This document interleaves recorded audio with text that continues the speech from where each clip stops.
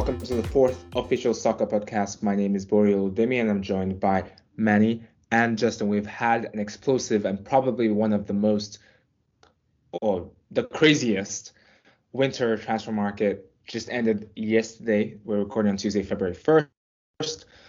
Before we dive into some of the crazy transfers, I think we need to talk about the competition going on in Africa right now. We are at the semi-finals, and I think we are seeing a morph of Liverpool players playing in this competition. The first game tomorrow will be Burkina Faso and Senegal, and then we also have Cameroon facing Egypt. I did not expect Egypt to go this far, but here we are, semi-finals. So I'm going to start with Manny, and I think what we're going to try to do is just talk about predictions and see what's going to happen. I'm going to start with the bigger game, the Cameroon and Egypt. Manny, what are your thoughts about that game? So I think that if the officiating is done correctly, right? No, just hear me out. I'm just saying, like, I've watched a few of these games. In particular, I've had my close eye on Cameroon because they're the host. And let's just say that some of the officiating, in particularly Cameroon's case, they tend to get more favorable calls than not. It's like watching Manchester United or Arsenal with Anthony Taylor at the helm officiating the game, right? And so I think that if the officiating is fair, I mean, Cameroon's doing great, did the host and all, and they have, home field advantage, crowd support. But this Egypt team with Salah, man, he's just been on another level. They've gone 2 games, right? Like where they've gone additional time and they've gone to PKs, and Salah's always that guy. He stepped up, and that's been the difference. I'm going to take Egypt in this. Interesting. I'm going to act like that was not an EPL bias. Justin, what do you think? I think that over the course, just pick one. You don't have to think because I know you're going to say Egypt, but it's okay. Did I answer your question for you? No. You don't know me that well, Bori. After watching these matches over the past couple weeks, I didn't watch much of the group stage, but I watched some of the highlights and I caught some of the last round. And I think over 90 minutes, or in this competition over 89 or 88 minutes, as depending on when the game ends, I think that Cameroon would come out on top. So I think Cameroon's going to go to the final. Is that with or without refs' help? Just kidding. I think regardless, I think Cameroon is a better overall team. Yeah, I also say Cameroon, and here's the reason why I'll say Cameroon. When Egypt played Nigeria, and of course Nigeria was out round of 16, and I feel bad bringing them back into this conversation, but we were actually able to cancel out Salah. Thanks a lot, Iwobi. Oh yeah, right. We were able to cancel out Salah. It felt like he was out-muscled, actually. I was very surprised at how he was essentially being tossed around. And I think that's, if you see the way Cameroon plays, they're very physical. So I think if they're able to handle Salah, then we're talking about, who else is going to step up? Trezeguet or, all the other players that weren't too hot at the beginning. El Neni. He's actually been good. He's actually played very well. You can tell like he's playing with passion. So Arsenal, fix your team. Anyways, let's move on to Burkina Faso and Senegal, and I think there will be a surprise here. But Justin, would you like to give us your winner of those 2 games? Of that game, sorry. Burkina Faso. Wow. No, hey, he's Manny, trolling. He's trolling. No, Manny. I like him. Wow. No, man. They got the best keeper in the world, Edouard Mendy. Okay. I didn't even think this would come up, but it came up. All right, go ahead. It came up, and so he's gonna score a 96 minutes header. Is that It's 0-0. He won't need to, man. He's gonna be stout. Defense wins championships, boys, and he's doing his thing. I have Senegal coming out, and the final is gonna be Egypt versus Senegal. Mohamed Salah versus Mane. The loser leaves Liverpool in the summer. You heard it here first. Oh God, Liverpool will sell the losers. Oh God, I think obviously EPL fans and Liverpool fans will love to see that, but I'm going to go with Justin here, mainly because one, Senegal, like, yeah, they have the people, they have the names. I don't think they are good as a unit personally, but obviously I say this now and they're gonna win tomorrow.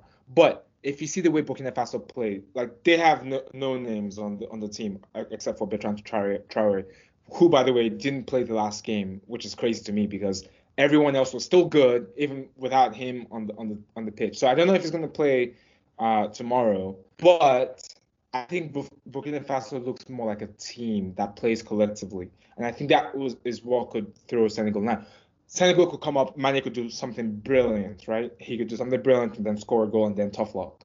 But I think I'm giving the edge slightly to Burkina Faso. It's a very slight one, like I'll say maybe 55%, 45%. But I think Burkina Faso may come through. Now, if they go to penalties, Burkina Faso's keeper, I don't know if you see the way he dresses. He wears all black.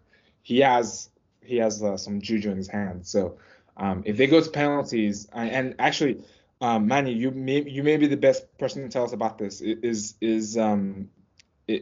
your keeper Mendy? Is he good at saving penalties or penalty shootouts? You may. He's actually not as good as you would think a guy his size would be. He's decent, but Okay. but PKs is not his specialty. Right. But then again, to get Kepa. no, it's true. No, Kepa is, if there's one thing that Kepa can do right, it's stop PKs. His stats say it, but again, you don't know. Like these teams, you got to think back about how many of these teams have gone and played additional time, gone to PKs. For example, like Egypt has done it. I think it's all about experience and having the calmness in the end. I think as long as you get a fair, like, what I want is, regardless of who wins, I just want fair refereeing. The last thing you want is for these teams to get this far in the competition and for there to be overshadowed by like controversial calls. Correct, and I agree. I'm not gonna lie. There's been some weird things going on. Even when I was watching the quarterfinals, I think one of the refs even blew before the end of the match again, and I was just like, is there an obsession with refs blowing before the end of the game? Like, let it play out. But it's whatever. Anyways, all right. I think that's all we have for AFCON. I think by the time we record, we'll already have a winner. And I actually personally think Burkina Faso can actually win this whole thing. But hey, they're my favorites. I'm not gonna lie. So, all right. Let's Where would go that into rank Bori in terms of upsets or, like, surprise winners in the history of the tournament? I'm sorry. What did you say? If Burkina Faso wins the whole thing, where would that rank in your opinion, as, like, in terms of, like, upsets or underdog? They've never won, right? In the history of the tournament. I'm not gonna lie. I don't know the history of Burkina Faso's winning AFCON, but this is like the first time I've seen Burkina Faso, and I'm like scared of them. Like, I actually think they would have beaten Nigeria if they faced Nigeria, because they're just so good as a unit, and their coach. And here's something that for people that don't follow African football like I do, here's something that Africans always see when they're judging a team. One is obviously the team. If it's like a known name like Burkina Faso, people are like, okay, it's probably a messed up team. Now, or not a messed up, a small team. Usually those small teams are paired with, unfortunately, foreign coaches, right? But Burkina Faso does not have a foreign coach. Senegal also does not have a foreign coach. So it would be very big for Africa to have foreign coach and a black coach especially win the AFCON. I don't know the last time that happened. But it's just something that we look at as like, oh, like for example, our coach was fired. He's foreign Nigerian coach, but then they brought in a Nigerian coach, and we did well in the group stage, and then we messed up. So that hope was dashed. So I think we're going back foreign now to get a coach. Unfortunately, that's just how things are playing out. Should be interesting. I'm really rooting for them. I think it will be a major upset. I mean, if you look at the powerhouse that we have even in the semifinals, to be honest, I'm not counting Cameroon as a powerhouse because they're good. They play like unit, but like they don't have the big names like before. So I think it would definitely be a big upset if they're able to brush aside Senegal and or Egypt. So that would be. I forgot that they were in the final in 2013. Actually, they lost to Nigeria. That's the last time y'all won, Bori. Oh yeah, in the 2013 tournament. Yeah, it's almost a decade now, and we've not won any. We're hungry. Yeah, and a decade ago. Okay, I was asking for about like just all-time surprising winners of the tournament. Zambia back in 2012. Yeah. I'd say that's a pretty big upset. Yeah. Good times. Anyways, all right, let's move on to what we are all really here for, which is the transfer market. It's been very interesting, and I think the way we're going to do it is so for the transfer market section, we're going to talk about just the clubs that really made major moves. So we're talking about Juve, Barca, Newcastle, Liverpool, Spurs, Everton, and we're going to give you a shout out to. Actually, maybe we'll start with that. Let's give a shout out to Brentford for getting Christian Eriksen. I mean, what a time for him to come back, right? Manny? Yeah. I mean, we had already speculated that he was going to still play, once he got back in shape. What is interesting about this signing is, we speak about how the Premier League is the most physically demanding league in the world. And the fact that he's coming to play, he was signed for Brentford in the Premier League, where there are no rules against his current condition. So he has to obviously wear a medical device, right? He has that implanted. In Italy, they prohibited him from playing with that medical equipment. So obviously something to watch out for. I'm happy that he's still playing. Let's hope that he takes it easy, obviously, and if something were to not be right, he's the first person to raise his hand and say, "Hey, I don't think this is, the right thing for me." Because the last thing that we want is for something that is long-term negative effect on his health to, increase those chances of him having those issues long-term, because there's bigger things than football. Yeah, it's scary, and like you're right. I mean, the EPL is it's crazy. So I mean, I think I had mentioned this on the podcast before, but Nwako Kanu, who is I think an Arsenal legend, in my opinion, had a heart condition, and you would notice that he never really played the full 90 minutes. So I'm going to assume that's the path that they're going to take, where maybe he comes in the last 30 minutes, last 20 minutes, because I mean, imagine him just getting brushed up by who's gonna mark him? Like who's gonna go hard on him, right? Like you can imagine that, right? Just yeah. That's a great shout. I agree with Justin there. Oh my God, it's incredible.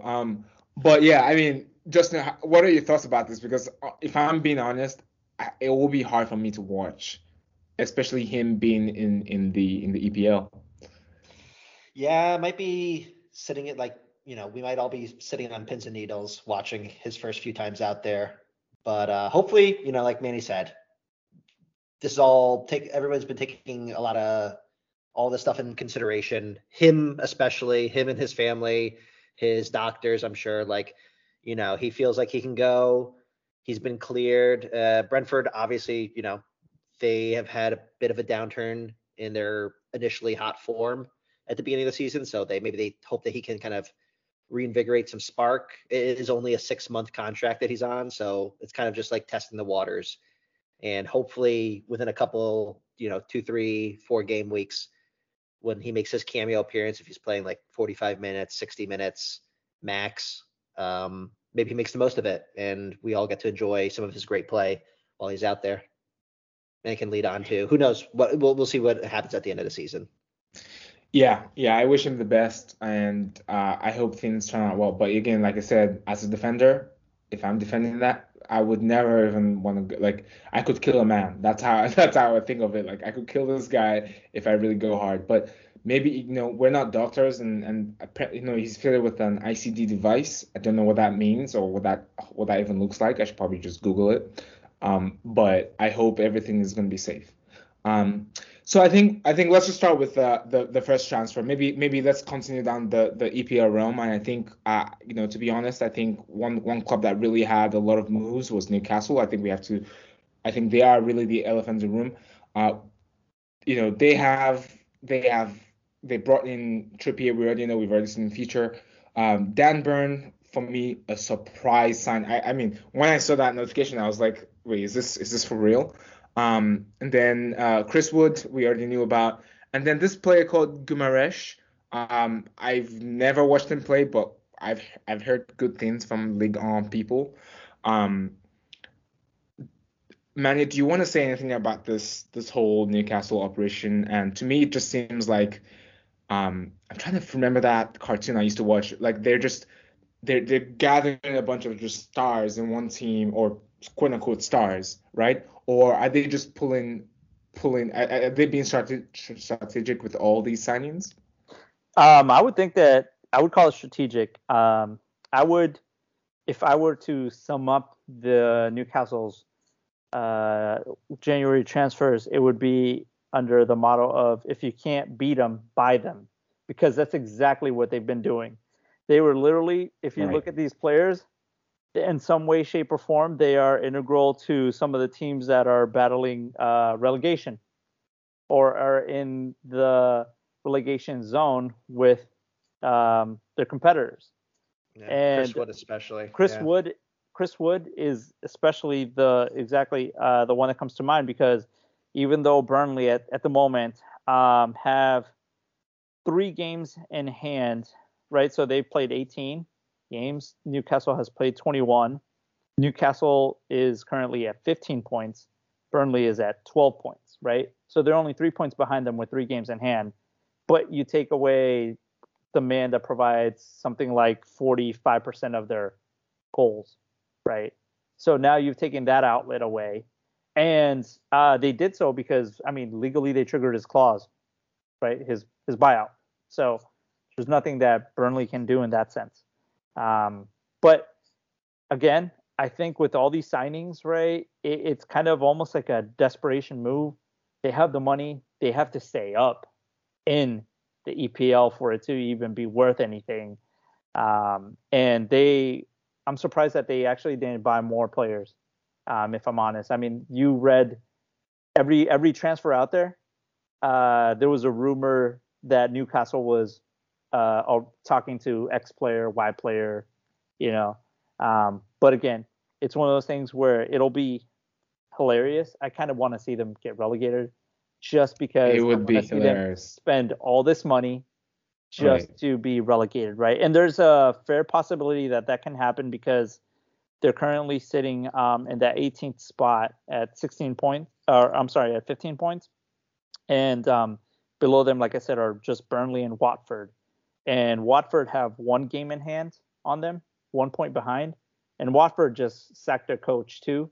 So there could be a new coach incoming. And we've seen it time and time again, when a new coach comes, it kind of like reinvigorates the squad more often than not. And, you go through that like. That's a good thought. That's a good idea, Manny. But for Watford, in Watford's case, they could just maybe fire and hire a new coach every other week, and it wouldn't be that much different than their current strategy. And maybe that would just, like, every other week they get like that next boost of energy. First of all, Justin, it's every 2 weeks. Get it right. Get the cadence right at least.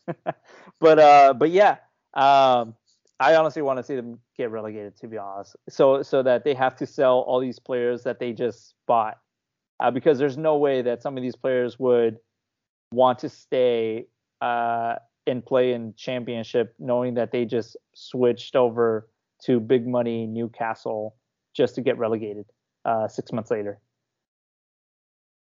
Yeah, I think Burnley getting weakened. They did bring Weghorst from the Bundesliga. That's a good get. Yeah, that's why I'm again. He's no Chris Wood. He's no Chris Wood though. Right. And he has 7 goals in all comps this season. So I don't know if that's a good return, but maybe he will get. Maybe he will just like find his scoring boots in the EPL. Now I want to do something fun. Justin, are you going to what's your final position on Newcastle? Are they staying? Are they going under or are they staying in? At this point in time, it would be hard to say that they're going to stay up, given that they've only won 2 games. They've looked really bad this season. But I'm actually going to say that they will stay up. I think they are going to pull it out and maybe finish in like 17th place, but I think they're going to stay up. That'd be my prediction for right now. Yeah. And I think with Everton, I mean, I don't know if Everton will go down, but no, I don't think Everton's not going to go down. We're going to get to Everton, but I mean, like Norwich is terrible in my opinion. Even though Norwich has won 4 games, I think they're awful. Burnley is very unexciting. They play very good defense, as we saw against like Arsenal recently, but like they're very good defensively. Maybe Weghorst can reinvigorate their attack. So that's a competitor. Watford, I think, is just like a total mess. And I don't think, teams like Leeds or Brentford are in the clear yet either. So we'll see what happens. Right. And Cantwell left Norwich City on loan, actually. Yeah. So, I mean, not that he was playing much anyway, but he's in Bournemouth now. All right, cool. I think we're done with Newcastle. I think, to be honest, I don't know how I definitely think that Watford is going down. That's why I think. I don't know out of Norwich, Newcastle, and Burnley. I think Burnley could also. That's just your bias, though, boy. It's not my bias against Watford. It's not my bias. Don't tell the people. We're recording a podcast. Come on, we're in public.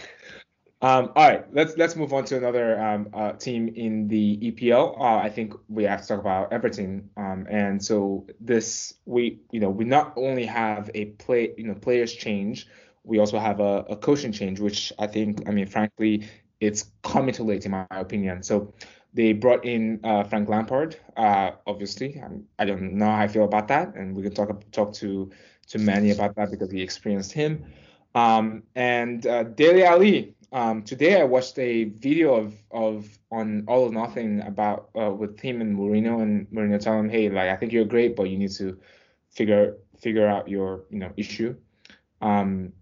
And Digne left and Rafa Benitez left. Who's DVB? Am I missing something? Yeah, Donny van de Beek, the best player. Oh yes, the best player that never was on Manchester United's bench. Right. No, I mean, I actually like the way he plays. I don't know what is going on. He's a good player. I mean, he's a great player. All right, so Manny, I'll let you take the floor here. What do you think Everton is getting with Frank Lampard, and maybe what did he bring to Chelsea that you think? All right. To Everton? Right. What I think Everton, if you look at their squad, they don't have a bad squad per se. They have a lot of. I think they have a good balance between experienced players and young players. And you can kind of see that, just the way that they've played because of the inconsistencies that they've had when certain players were in, certain players were out. I think Everton's problem comes down to, and kind of, this is pot calling the kettle black, is they need a coach. They need to be consistent with a coach and give them the allotted time to stay there and figure things out. Everton, again, a few years ago, everyone knows, or for some of you that don't know, the same way that Newcastle came into a recent influx of cash through ownership groups, Everton did the same thing, and they started kind of spending frivolously on players that don't really match coaches and they never have developed like a playing style per se. It sounds like this time around, though, with Frank Lampard, they are kind of looking to end that and maybe keep it consistent, at least for the foreseeable future. It doesn't. The one thing that we could have predicted at the beginning of this whole thing was that Rafa was never going to be the man. I mean, I don't even know why they even made that appointment to begin with, just based solely on his history with the other Liverpool team. Right? Like there was already that animosity to begin with. So that was weird. For Rafa to have been given a fair chance, he never even got that chance the minute he took the job. There was already heavy criticism on it. So Frank Lampard coming in, he does well with the one thing that I will say from as a Chelsea fan, he can integrate the youth. And right now, Everton have a lot of really promising youth players, like Gordon, for example, who's actually been a bit of a revelation this season. And I think that he's going to do a good job. But again, he's going to need time. The one thing is, I think he'll get more time based on fans' approval, regardless, because he's not Rafa. He has no affiliation with Liverpool, and so I think he has that benefit of the doubt. Right. And he still has some quote unquote influence because he wasn't even appointed officially when he had already convinced Dele Alli and Donny van de Beek to join, right? So, if reports are true, they had quote unquote better offers to go to other teams, but they chose to go to Everton. So we'll see what the team looks like this weekend. I have no idea what this team is going to look like. They have Frankie Lampard is he's obviously a legendary midfielder, made that center of the park his own, but they have a total glut of central midfield players now. Imagine Van de Beek. Imagine Van de Beek rotting on the bench at Everton also, if he can get a minute. Because they already have Andre Gomez, they have Doucouré, Allen. They have Allen, and now they're bringing in Dele Alli. It just doesn't make any. I'm not quite sure. These are all good. These are good gets that they got. These two players in particular. But I'm just not sure how this squad is going to line up. That's because he's going to play a 2-6-2 formation. All right, that's what he's going to do. Here you go. Yeah. With Richarlison and Dominic Calvert-Lewin up top. So there you go. Yeah, I mean the team does look like it has potential, but also I guess I'm just finding it hard to see how, everyone's getting a new coach, everyone's doing, especially everyone at the bottom, they seem to be making a step towards changes, and I'm actually kind of worried for everything. Watford. Unless you're Watford, yes. But I'm just kind of worried that Everton. If you're Watford, all the changes, that's just another Tuesday. Right. But I wonder. See, my issue with Everton is I feel like they made this change too late. And Justin, I don't know I don't know how you feel about that. Like I wonder if sacking Benitez like just a few weeks ago came out at the that was the latest. Like now you have how many games left? Like let's see. They've played 20 games, so they have 18 games left. I guess that's still a fair bit, but with everybody doing well, Crystal Palace doing well above them, Leeds United seems to have kind of been, they're getting better. Brentford, you can make a case that they could go down because let's be honest, they've played 23 games and they could just end up back in the bottom three. But I'm worried that Everton may not make it. It's not looking, in my opinion, it's not looking good. Yeah. They definitely have the look and feel of a team that's a little rudderless. That's for sure. I don't think they have a sporting director, like a proper director of football right now. I think whoever it was in that position left, honestly, like a couple of weeks before they fired Rafa.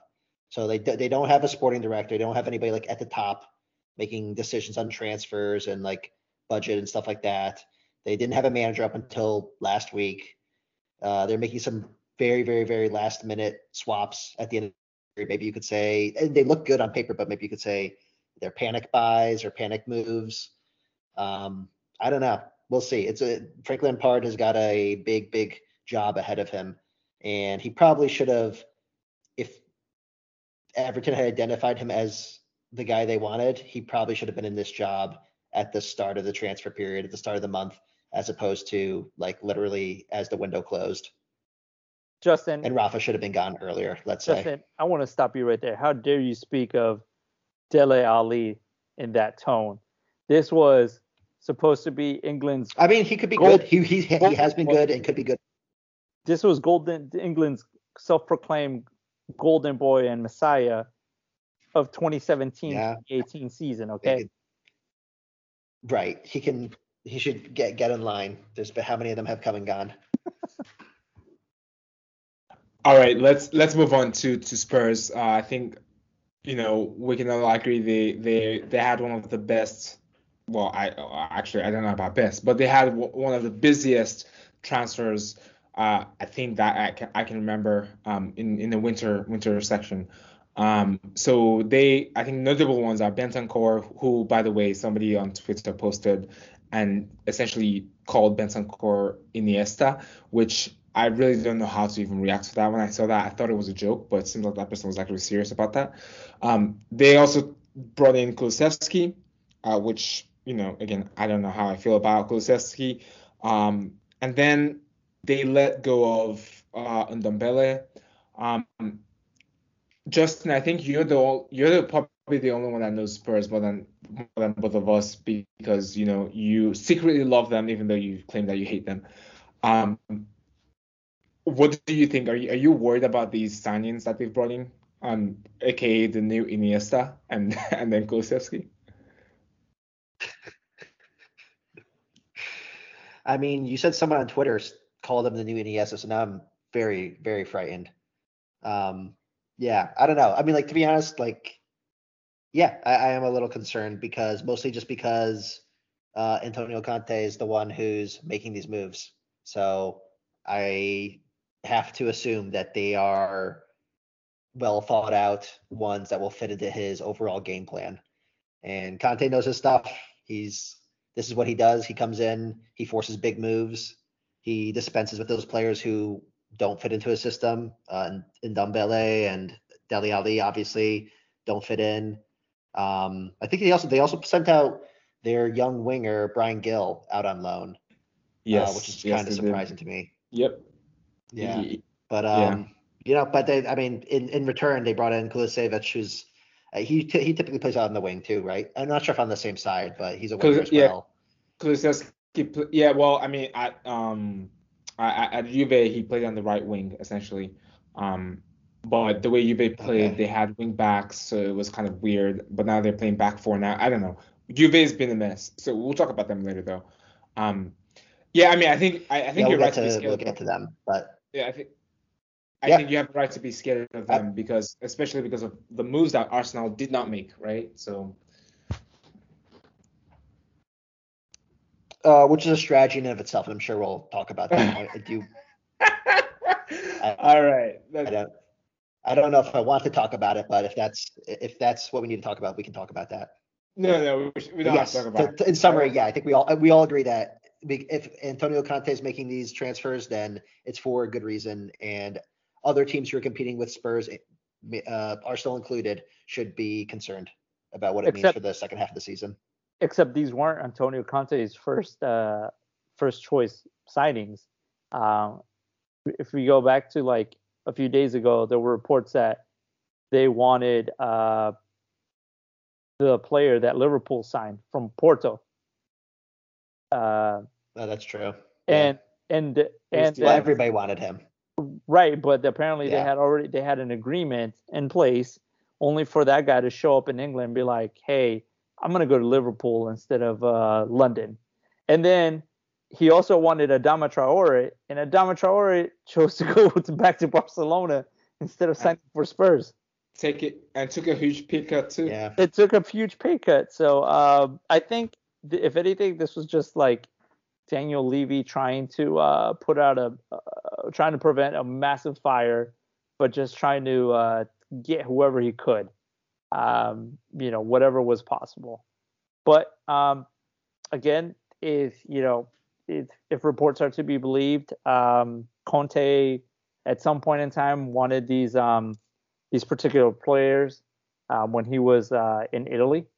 So now he's got them, and he has 4 months left to make something of it, if he even lasts the 4 months. Because with Conte just, whether he stays or goes or quits or gets fired, he's gonna find another job at some point. So Right. All right, last but not least, I think we already alluded to him. Luis Diaz goes to Liverpool. I don't know how I feel about this. I think Luis Diaz, Milan played, so I saw him play against Milan in Champions League this year. He looked lively. He looked like a dangerous player. But I've also heard reports from the people that follow the Portuguese league that said he's a very hot and cold guy, and that simply means that someday he'll be good, someday he won't be good. So personally, a little surprised, but also maybe this is a challenge for Klopp, right? Like look at what he's done with Jota, for example. Jota like seems like a dangerous player every game, whereas when he was in Wolves, Right. I don't think we could say that. So maybe a good buy for them, but that does not mean that they're going to win the EPL, right? Like that, this doesn't change anything for them. This is just a in case Mane or in case Salah gets injured, he plays, correct? well, one of Well, them's this is the leaving. future replacement for Mane, I think. Yeah, Mane is going to be, well, according to Manny, they're having a duel to the death this weekend in the AFCON final. But I think it's Mane, regardless of what happens in AFCON. I think it's probably Mane is going to be moving on in the summer, and this is his replacement. There will be brothers no more after Sunday, okay? And so Liverpool is just smart, and they're like, all right, we gotta find a replacement now, because there's gonna be a lot of bad blood for these next 4 or 5 months left in the season, and that's what they went ahead and did. Also, I think it was just a way to get back at Spurs, because there's nothing more Spursy than to put out a report saying that you've agreed to a transfer with a certain player, only for that player to then turn around and sign for another club. Not the first time that it's happened to them, and it certainly won't be the last. So. Oof. Well, you never know. You never know. All right. So I think that's all we have. I think we have to move on to another club that really seems, if I'm being honest, confused. And that's Barcelona. I don't even know where to start, but Yeah. let's just talk about the whole. Maybe actually, you know what? Let me do it this way. So I'm gonna say everybody's name that got moved to Barcelona except for one. And I'm sure everyone can guess who that one is. Ferran Torres, we already knew. He already scored a goal. He's good. Adama Traore took a huge pay cut to play for them. We're not sure how he's going to fit. I think he still needs to work on his tiki-taka, but I think actually, here's my point. Here's why I think Adama Traore actually went to Barcelona and took that pay cut. I think it's because of the World Cup. I think he realizes that he needs to brush up his skills, and he needs to get into that World Cup squad for later this year. And then we have Dani Alves, who, let's be real, we love Dani Alves, but we think he's too old. Now, the last player was a very last minute thing. And so, Justin, I'm going to rely on you as the resident expert of Arsenal transfer news, which is usually non-existent, no offense, to explain to me as a Serie A watcher why anyone will let go of a player like Aubameyang, especially given the fact that you are about to get to top four for the first time in God knows how long now, like what, 7 years or something like that. So can you explain to me what happened and why you would even let this player go? I genuinely am asking because I see what people are posting online and I still don't get it. Who wanted this guy to go, and why can't we put up with his tardiness, which I think is what you said the other time we recorded. Well, it's the tardiness among other things, right? It's kind of just a lack of respect for team norms and expectations. Also, like, frankly, like COVID protocols. I mean, the guy got COVID again because he was partying before AFCON and he wasn't even able to participate with his nation. So that kind of shows you where he's at. But I mean, like, I don't, I should stop myself. I don't want to like denigrate the player because he's a great player. He's a great guy and he's done great things for Arsenal. And Arsenal actually put out a very, I think, very gracious like farewell video and statement about Empty it. gesture. Aubameyang Empty did the gesture. same. Sure, Empty gesture. you could say that, but like I mean, like it was just time for him to go basically because he just wasn't fitting in with the new culture, the new regime, and regime. I'm using that word intentionally because it is a regime under Arteta and his partner in crime, Edu, who's like the director of football. So yeah, I guess the relationship was irreparable at a certain point, and there was just like no way back. And Aubameyang also, I think, probably pretty clearly expressed he didn't really have the interest to like, whatever it was that he needed to do to get himself back into the good graces. He's like, I know, I'm a star player. I know my own worth, so I'll just take my talents elsewhere. And he kind of willed this transfer into existence. There was all these rumors. The deal looked like it had broken down at a certain point, actually, on Sunday, going into Monday. And then Aubameyang just showed up in Barcelona and kind of willed the deal back into existence. And they changed the terms, and now it's become like a 6-month loan followed by another 12-month loan. And Barcelona is basically going to take on all of his wages. And I think Aubameyang is also going to take a pay cut for the first 6 months in order to make it work with financial fair play. So he wanted to get done, and now it's done. And we'll see how he fits into this very confusing Barcelona side that Xavi's setting up. Right, and I think this is. What do you all think? Do you think, Bori, I know you have a soft spot for Barcelona, as do I. But I'm curious to know, like, how do you think Aubameyang fits into the system there? I don't even want to go there yet first because I think I was hoping the question you asked me is what do I think about this whole saga? I think it's rubbish. I think it's nonsense. I think Arsenal and Arteta especially needs to realize he doesn't have the luxury of letting his best player go, and I think Arsenal fans don't realize this right now. When you realize that the very last game of the season could determine if you go back into Champions League or not, and you need that striker to put in the goal. Like I don't understand this whole thing. Like, wasn't Aubameyang under Unai Emery? What happened then? Like, why didn't he have these issues here with Unai Emery? Like, I'm genuinely asking that. Because Emery was the world's biggest pushover. He had no discipline for his players whatsoever. The players were mocking Emery on the training ground because he couldn't speak English well. And that you want to know how bad it got, that's how bad it got. All right. Well, okay. All right. Like I said, it's a whole. We're going to talk about winners and losers. What Arsenal is doing is, believe me, I had heart palpitations thinking about what the second half of the season may bring for Arsenal, not bringing in any replacement players. They have a game plan and they're going to stick to it, and I have no idea whether it's going to work or not. We're on the Arteta train. What? Yeah. I just want to correct you. The reason why Adama Traore went back to Barcelona is because he was tired of rubbing his arms with baby oil in the EPL. Right? He's now resorting to using olive oil. And where does the best? God. And what country produces the best olive oil in the world? Spain. There you go. That's the reason why he went back. Oof. Hey, you know what? That whole thing that he rubs Vaseline. Oh my God! Like I love it so much because it's like this is so weird, but it's normal. It's so funny. It's so funny. It was baby oil. Now it's extra virgin olive oil. Okay. Hey, all right. No, for real. Let's go back to the topic of the point. I feel like we just deviated into Arsenal. And sorry, Justin, if I brought up very bad, touchy subjects and bad memories, but I'm trying to really understand. It's fine. Everyone's asking the question. I don't know what Justin is so sour right now. If anything, I'd be celebrating. Have you seen?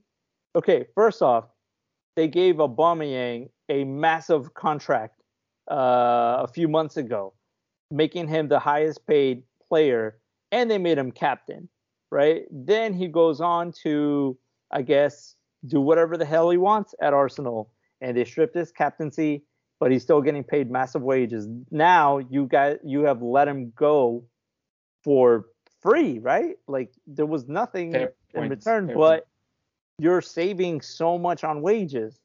Yeah. So, you know, you might not have anybody, but I think depending on how the deal is structured, I think I saw something that was like upwards of like, I don't know, like 20 million, like several over 10, $15 million in wages that Arsenal is going to be savings with over the lifetime of Aubameyang's contract. That's a good amount of money. So we'll see how they reinvest it. That's about they decided to bank it. They decided to bank all that money. Hold on. They're not spending it yet. We'll see what they spend it on. That's about the same amount of money you guys paid Willian too. So, hey. Oh God, where's Willian? Yeah. Where is he now? I will say this. If you get into the Champions League and you you play all the 6 teams in the group stage, you get like 40-something million. So at that point, whether you have Aubameyang's wages on the books or not, this summer's gonna be a spending spree. Oh, if Arsenal make it into the top 4, it'll be a spending spree this summer. Oh God, I can't even imagine. But if they don't, then I don't know what's gonna happen. Let's stop talking about Arsenal because we didn't even put them on the sheet as notable transfers. But Barcelona. Right, final thoughts. We have to have final thoughts on Barcelona. How are they going to line up, and how's this team play under Xavi? What I'm trying to understand is why do they need more forwards? That's can someone just please answer me this question? The only forward they were able to let go was Coutinho. I guess that's good for them. But Dembele is still there. Well, okay, Ansu Fati is now injured again, and he's probably going to be out for 3 months. Okay, fine. I guess I see that. But there's so many forwards. Like, these forwards are not going to defend. They have problems in defense. Like, I don't understand why they're not investing there. They just seem to be investing in just the front line. Because they need forwards, because it's quantity over quality at Barcelona, Bori. And all of those players you just named, there's about a 90% chance, all right, that they're going to be injured for a substantial amount of time. I'm just being honest with you, right? Like you just said it, Ansu Fati injured already. Next up, Dembele. As soon as he takes the pitch, he'll be hurt again. Aubameyang, I mean, who knows what he's like? He hasn't played competitively for some time now, and then he got COVID at AFCON, so he didn't even play there. And then there were reports that he had some heart inflammation or something, like a myocarditis. Right. Something. So, which is also interesting that Barcelona would take that risk on a player who just had heart issues as a result of getting COVID. They have state-of-the-art medical facilities because of Dembele. So, but we saw what happened. It's true. There's some very futuristic stuff. But if you think about it, Aguero, the same thing happened to him. He had some heart issues. I'm not saying it was related to the same. It was the reason, but he had some heart issues and he had to retire. And who's to say that Aubameyang gets out there and then they're like, hey, this more serious. Come on. Don't put that evil out there. I'm not putting it out there. I'm just being realistic. So your question as to why they need more attackers, more forwards, is because nobody can score. Come on, they got Luke de Jong. Excuse me. The other right. Yeah. Oh. Morgan, I just said 2 there. Wait, Memphis isn't Memphis injured? He's still there, of course. He's still there. They're all hurt. He's going to be Aubameyang's striking partner. No, Aubameyang's striking partners. Actually, yeah, you're right. It could be. No, it'll be Brathwaite and Adama Traore, the strike partnership from Middlesbrough, 2015. Bet you guys didn't know that, huh? Well, I saw the people were talking about that and people were making fun of them. When I watched them score the winner of the Europa League final, Of the um, what? the Of Europa League final. All right, okay, let's move on. Let's move on to the last club, Juve. Um, I'm I'm just gonna say out here. I know we're gonna talk about our best transfer and our worst transfer. For me, best transfer of the winter. They brought in Vlahovic.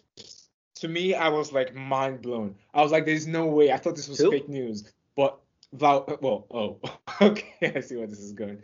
They brought in Never heard Vlahovic, of him. and then they brought in Zachariah. By the way, I don't know how good Zachariah is, but I've just heard that's the that he's good. But again, I don't know that what that means really. But then they got rid of Bentancur and Kulusevski. Uh, Actually, quick side note, I didn't say this when we talked about Spurs. Bentancur, he's notorious for losing possession in dangerous areas. Um, and in the EPL, he doesn't have time that he used to have in Serie A.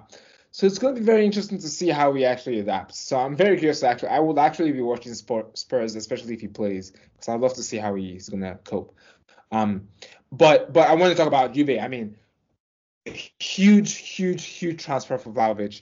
I don't know how any of you are feeling about this transfer. I mean, I'm not saying they're going to win the Champions League, but they look like a team that could win the Champions League. Like before, I was like, yeah, they're definitely going to win Champions League. But that with this signing, anything is possible.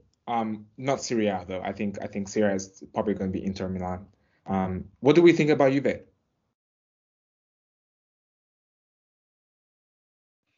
They are. I know we.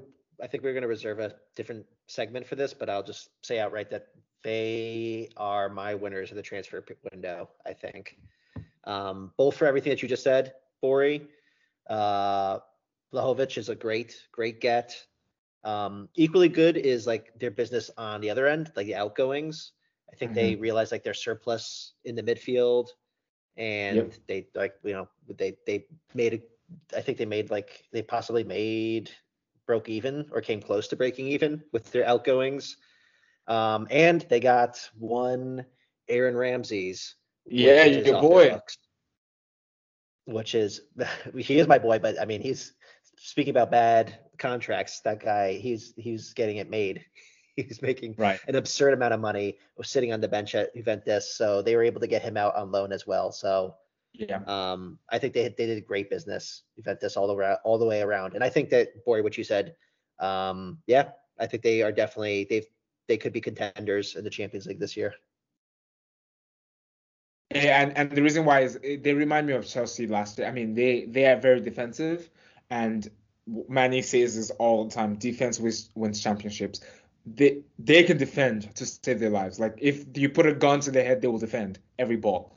The problem was going forward. Now with Vlahovic, that changes. Although I do think they may stunt Vlahovic's goal scoring record because they're gonna be playing very like behind the ball kind of thing. Um, Manny, I'm guessing what are your thoughts about Juve's transfer Yeah, I market? mean, I I think so. I don't think that they had the best transfer window, and I'll tell you why. It's because Juve in the Serie A is what Bayern is in the Bundesliga, where you can almost count or almost be certain that they're going to sign the star player of some other team in that league. Like that's just how it's been. And they have a thing for signing Fiorentina players. You know, they've signed over the years, they've signed quite a few players, like Chiellini, for example, like Chiesa, Quadrado? most recently, like Quadrado, Vlahovic. So I'm not surprised that they managed to sign him or that he would want to go to Juve because if you're in Italy, like arguably Juve is the biggest name. No offense, Bori, but it is what it is, right? Um, I think what they're doing is just preparing for. They have a lot of players that are going to be running down their contracts as well. Most notably, Paulo Dybala. I think what they're getting ready to do is maybe like prepare for a departure on his end, and then they have another player that's quote unquote a big name because Vlahovic was a revelation this season. And so you sign that to kind of soften the blow if you were to lose like a player of like Paulo Dybala's caliber, for example. But what I'm surprised about is that you're not saying anything about Inter Milan's. Not worried. Not worried. Not worried. Gosens actually signing reinforcements and making like really reasonable signings to continue their. I mean, obviously, I'm worried. I'm joking about not worried. The Caicedo, by the way, that's a very good buy for them. I think one because he's played on Inzaghi, and Caicedo always scores. Comes in as a sub and always scores. It's a freaking I don't know how he does it. Super sub. So that's the thing. Yeah, it's a super sub. That's the one thing that scares me about this current Inter. I do think that I'm not too worried about Gosens though, because I think he's lost his touch, especially after his injury. I think he's probably still even injured. But Inzaghi's still out of the realm. Inzaghi's a weird coach. He makes weird changes, weird subs sometimes. So that's why I'm not too worried. But obviously, good signings for them. I'm not gonna hate. We didn't sign it. Well, we signed one person, but that was last. I don't think anyone has heard of him. So, yeah. But anyways, I was about to say, Bori, for all the stuff you're giving me, I mean, there's a lot to be said about Arsenal, but Milan is still in a position and has been all season to be competing to win Serie A this season. Inter strengthens, Juventus strengthens. I'm not sure what business Napoli or Atalanta did, for instance, but even Fiorentina. What do you think about? Yeah. What do you think about Milan just not doing any business at all this transfer window? We don't need to. That's the thing. That's the beauty. We don't depend on the player. We don't. That's the beauty of Milan. We don't have to depend on stars. We are a budget team now, unfortunately, and we bought a young striker. Maybe he will do good. I don't know, but we also have Leao, who's phenomenal. So we've got what we need. Okay, but we don't the truth is we have players that can play in multiple positions, and I think that's part of the reasons why we still can fight or be in the same room with the big boys, and we don't need to buy marquee players and big signings. Good shout out for Fiorentina. Even though they lost Vlahovic, they bought Ikone. They bought his name starts with a C. I can't remember his name right now. Apparently very, very good striker. And then they bought Piontek. So I think they'll be fine. They got 75 million in the bank. They're laughing to the bank, so to say. So I think they did a good business. But good luck to them. In my opinion, they've been weakened, but they have a new way of playing now because of the wings now have like power. So good for them, really.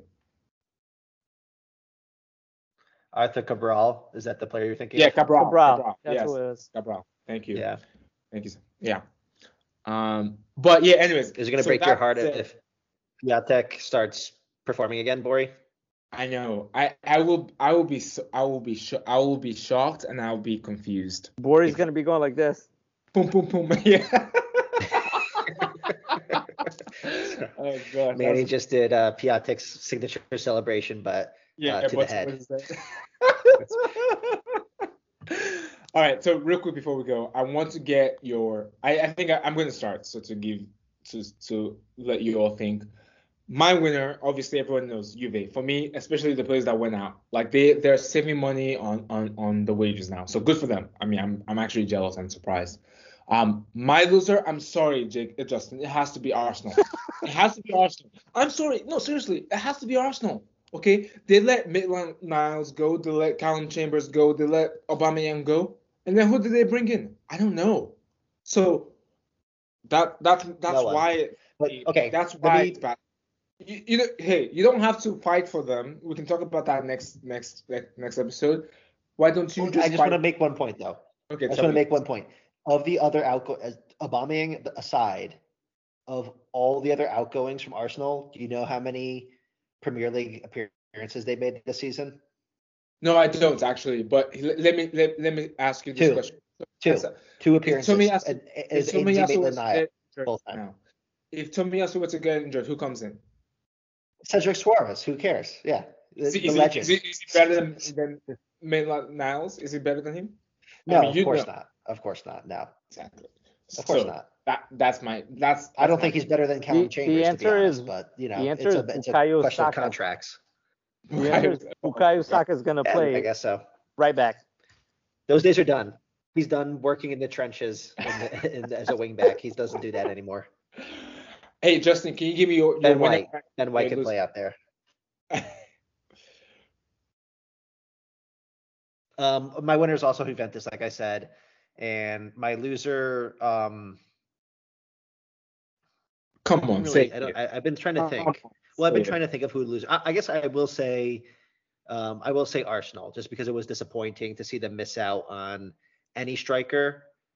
My feelings about Alexander Isak.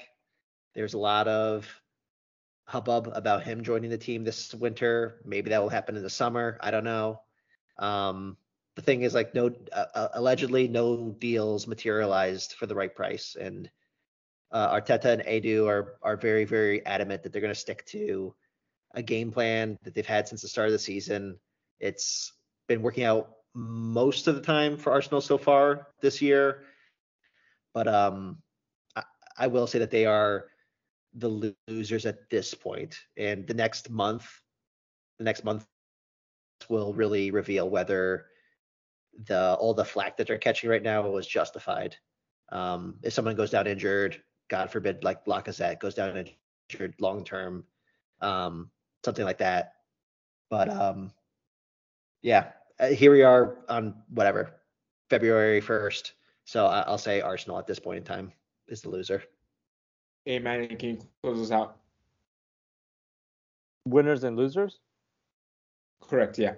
I mean, as much as I want to say Inter didn't really need much, to be honest, in this window to still continue to dominate in Serie A. They're in first place by, 4 or 5 points, with possibly a game in hand, I believe. So, for the reasons that you guys just thinking about Juve and staying relevant, whether they win something or not, but just like from a merchandising marketing perspective, signing who would have been the goal scorer? The Italian word Capocannoniere? Exactly. Signing him halfway through the season and bringing him on board when they still have a chance at the top four. I mean, it's kind of hard to argue with that. He's a big name. He's been having probably the best season he's had in his entire career. And what better way than to come into Juve, where he's going to probably be the focal point of that attack and that team. So, and then for my losers, I don't want to say Arsenal because, we are just bag on Arsenal all the time. But I'm going to go with Barcelona, man, because, and Justin mentioned this, when Xavi was appointed a few weeks ago, we kind of said, all right, maybe there might be kind of an identity with this team that they're trying to build. They're trying to build the core with some of the new players because Barcelona had, at that point, so many young stars that could be integrated into the team. But then they signed Dani Alves, who's older than all of us here combined. Though he has won literally everything there is to win in the world of football. But, then you follow that up with the likes of, Ferran Torres, which I could see that one working. Adama Traore, I guess he's from La Masia. He has that experience of that philosophy and how they want to play. But, man, Pierre-Emerick Aubameyang is the final nail in that coffin of Barcelona just, I guess, cementing itself as as the club that's in shambles right now, because I don't know how you can justify even if you get him at half the wages that he was at Arsenal, how do you sign him when he's 30? How old is he, Justin? 34? 33? You know, he's like... Bumming is, 32 or 33. Okay. And the history of, like, you already have Dembele, who's like got that history of like not like really doing whatever he wants, not taking direction well. Here comes Pierre-Emerick Aubameyang, who's a ticking time bomb. Like, I don't know. I don't think that's what this team needed. Certainly don't think that's what Xavi needed. And I just think they just took like 2 steps back with all those signings. So they are my losers. Fair points. That's a good one. But yeah, they kind of did a reverse. This is going to be an interesting. Sorry, I was just going to say this is going to be like an interesting thing to watch actually over the next few months. To the end of the season is like what Barcelona did and what Arsenal did are kind of like opposite ends of the spectrum, right? It's like, both of them are in positions where they need to fight like very hard to get into the top 4. Barcelona went and just broke the bank and brought in players left and right, and we don't really know how they're all going to fit together. And Arsenal held fast, and we'll see what strategy works out, which in the end, maybe both pan out, or maybe both don't. I don't know. We'll see. I think one will and one won't, and I think we can guess which one will. I think Barcelona won't. Yeah, you both will be in Europa League next season. All right, I think that's all we have. We're out of time. We have to cut it off here. But thank you all for listening to the 4th official soccer podcast. We're on, we're on Spotify, unfortunately. And we're also on Apple Podcasts and also on Google Podcasts. We will see you all next time. Bye-bye.